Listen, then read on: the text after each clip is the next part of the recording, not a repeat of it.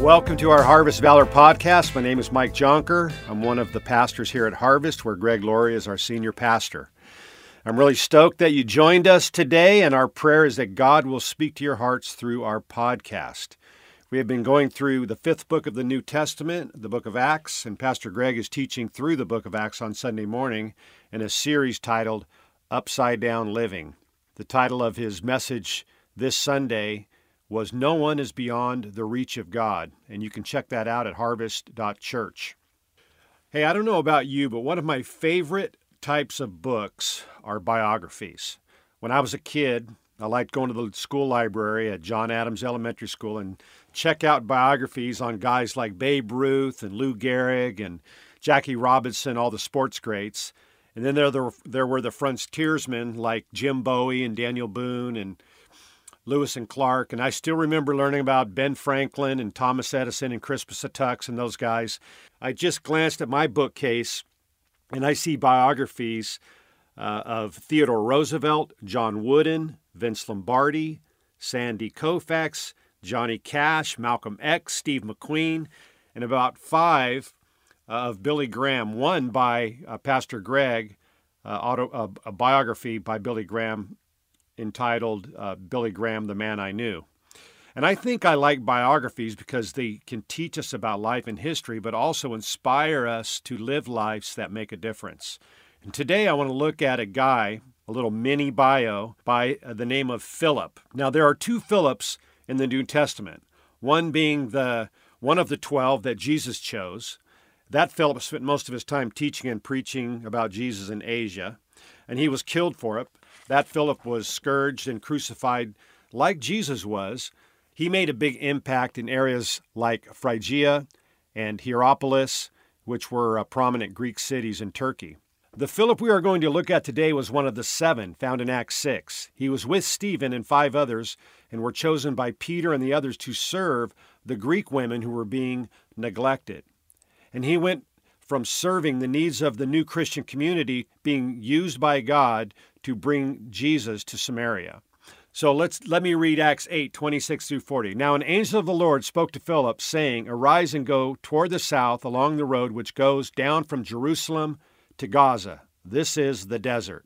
So he arose and went. And behold, a man of Ethiopia, a eunuch of great authority under Candace, the queen of the Ethiopians, who had charge of all her treasury and had come to Jerusalem to worship, was returning and sitting in his chariot. And he was reading Isaiah the prophet.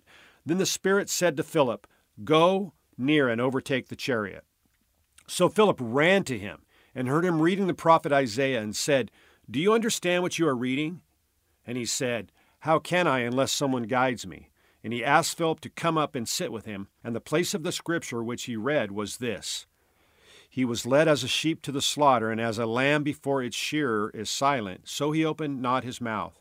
In his humiliation his justice was taken away. And he who will declare his generation, for his life is taken from the earth.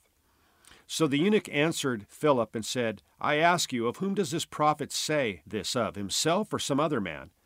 Then Philip opened his mouth, and beginning at this scripture, preached Jesus to him. Now as they went down the road, they came to some water, and the eunuch said, See, here is water. What hinders me from being baptized? And Philip said, If you believe with all your heart, you may. And he answered and said, I believe that Jesus Christ is the Son of God. So he commanded the chariot to stand still, and both Philip and the eunuch went down into the water, and he baptized him. And when they had come up out of the water, the Spirit of the Lord caught Philip away, so the eunuch saw him no more, and he went on rejoicing. But Philip was found in Azotus, and passing through, he preached in all the cities until he came to Caesarea. That's a great passage and a great story. Let me break a few things down here that really speak to me. So in Acts chapter 8, in verse 26, it says, The Lord spoke. God just spoke to Philip. God still speaks. It's an interesting thing when God speaks to us. Usually it's through His Word. I mean, the Bible tells us in 2 Timothy 3:16, it says, it's given by inspiration of God, and it's profitable for doctrine, for reproof, for correction, for instruction in righteousness, that the man of God may be thoroughly equipped for every good work. You know, we as believers, we completely rely on and trust in God's Word, the Bible, to know God's heart, to know what God thinks about things. But sometimes God just speaks to our heart. It's a strong feeling or a conviction or an inspiration. It's like God whispers to our heart. But we have to be careful here because our own hearts can be a little deceiving. But God does speak to us, and it will never contradict His written word. It'll never contradict the Bible. But God speaks to our heart. And God spoke to Philip. And He told him, He said, "Arise and go to the south along the road which goes down from Jerusalem to Gaza." It was like a divine Surrey giving directions. My Surrey isn't always right, but God always is. And this wasn't exactly the nicest way to go because there were actually two routes from Jerusalem down to Gaza. One was more coastal and it was much nicer, but this one was a long and windy road in the desert. And if you've ever been to the desert around Jerusalem and in Israel, man, it's hot and it's all you see is sand and hills for miles and miles. But it's interesting here because God spoke to Philip, but my second point is that Philip arose and went. Philip didn't vacillate. He didn't procrastinate. He got on with it and he was obedient. He heard God speak and he got on with doing what God said. So often we miss an opportunity and we miss the blessing when we drag our feet obeying God.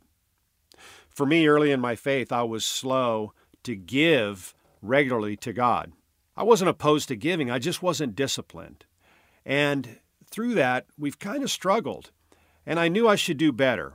And I knew I was robbing myself of God's blessing.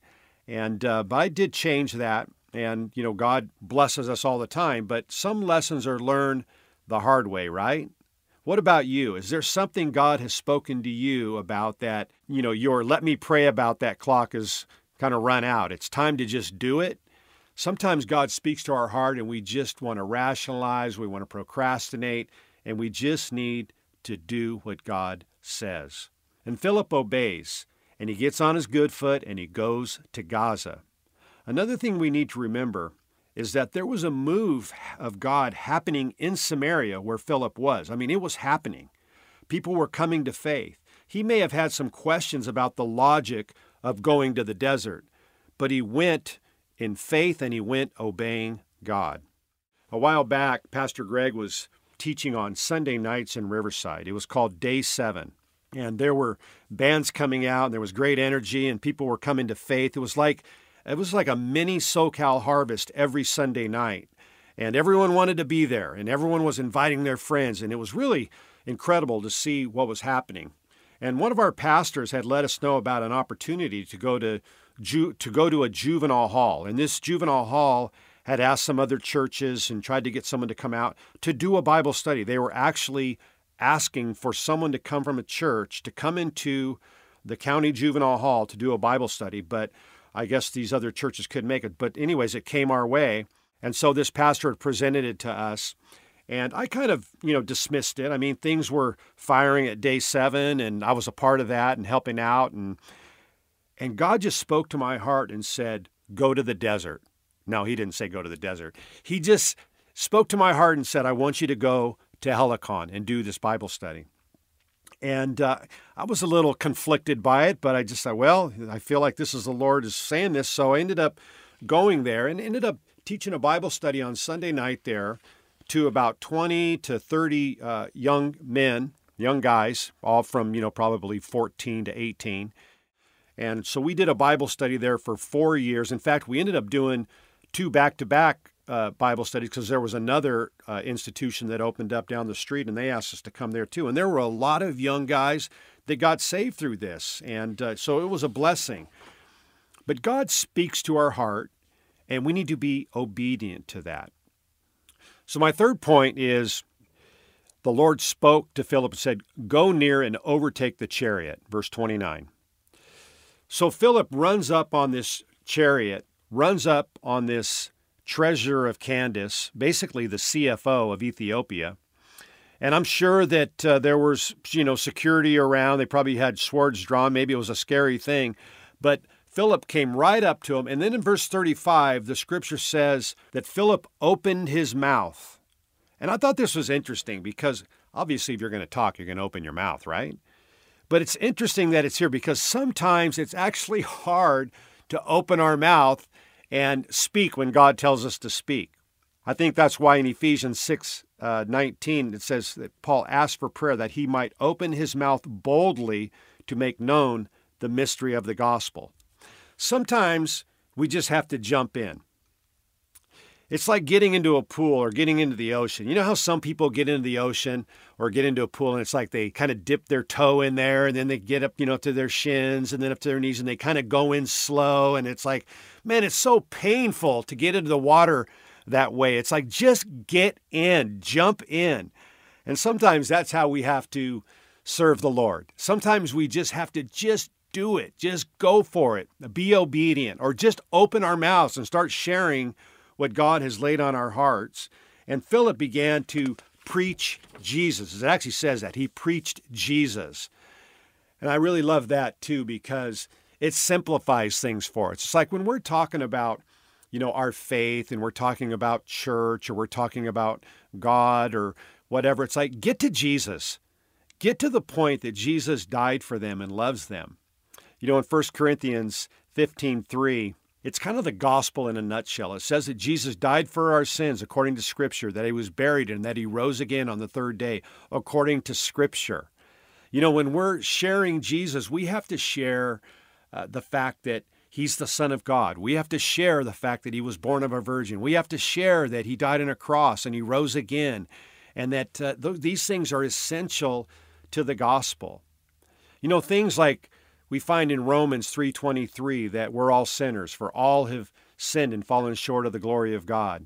Romans 6:23 that the wages of sin is death, but the free gift of God is eternal life through Jesus Christ our Lord. In Romans 5:8 that says that God demonstrated his love for us, that while we were yet sinners, Christ died for us. These are all essential to the gospel. But we need to preach Jesus. We need to preach that he is the Savior. And he promised to give us eternal life. The Ethiopian probably was blown away after Philip shared with him, after he explained to him that passage of Isaiah that was speaking about Jesus. And as they were talking, the Ethiopian says, "What forbids me from being baptized?" In verse 37, Philip says to him, "If you believe with all your heart." And the Ethiopian said, "I believe that Jesus Christ is the Son of God." And he was baptized. Baptism is an outward expression of our faith. It's almost like a wedding ring on your finger, and we're baptized because we're saved. We don't get baptized to be saved. It's an expression, it's a celebration of the death and resurrection of Jesus Christ and the new life that we have in Christ. So the Ethiopian and Philip went into the water and he was baptized. Chapter 8 closes with Philip going and sharing Jesus in other areas. In fact, he ends up in Caesarea, which is a beach city. So I guess in the words of that old news commentator, Jerry Dumpy, he went from the desert to the sea. But listen, God will speak to our hearts and do amazing things if we only will be obedient to his voice. It could be something at home with your wife, or maybe with your kids, or even in your workplace. God has laid something on your heart. Maybe it's opening your mouth to share Jesus with someone. There is blessing in obedience, and you never know. Someone's faith might be impacted because you listen to God. So God bless you. Thank you for listening. This is Pastor Mike. Until next time.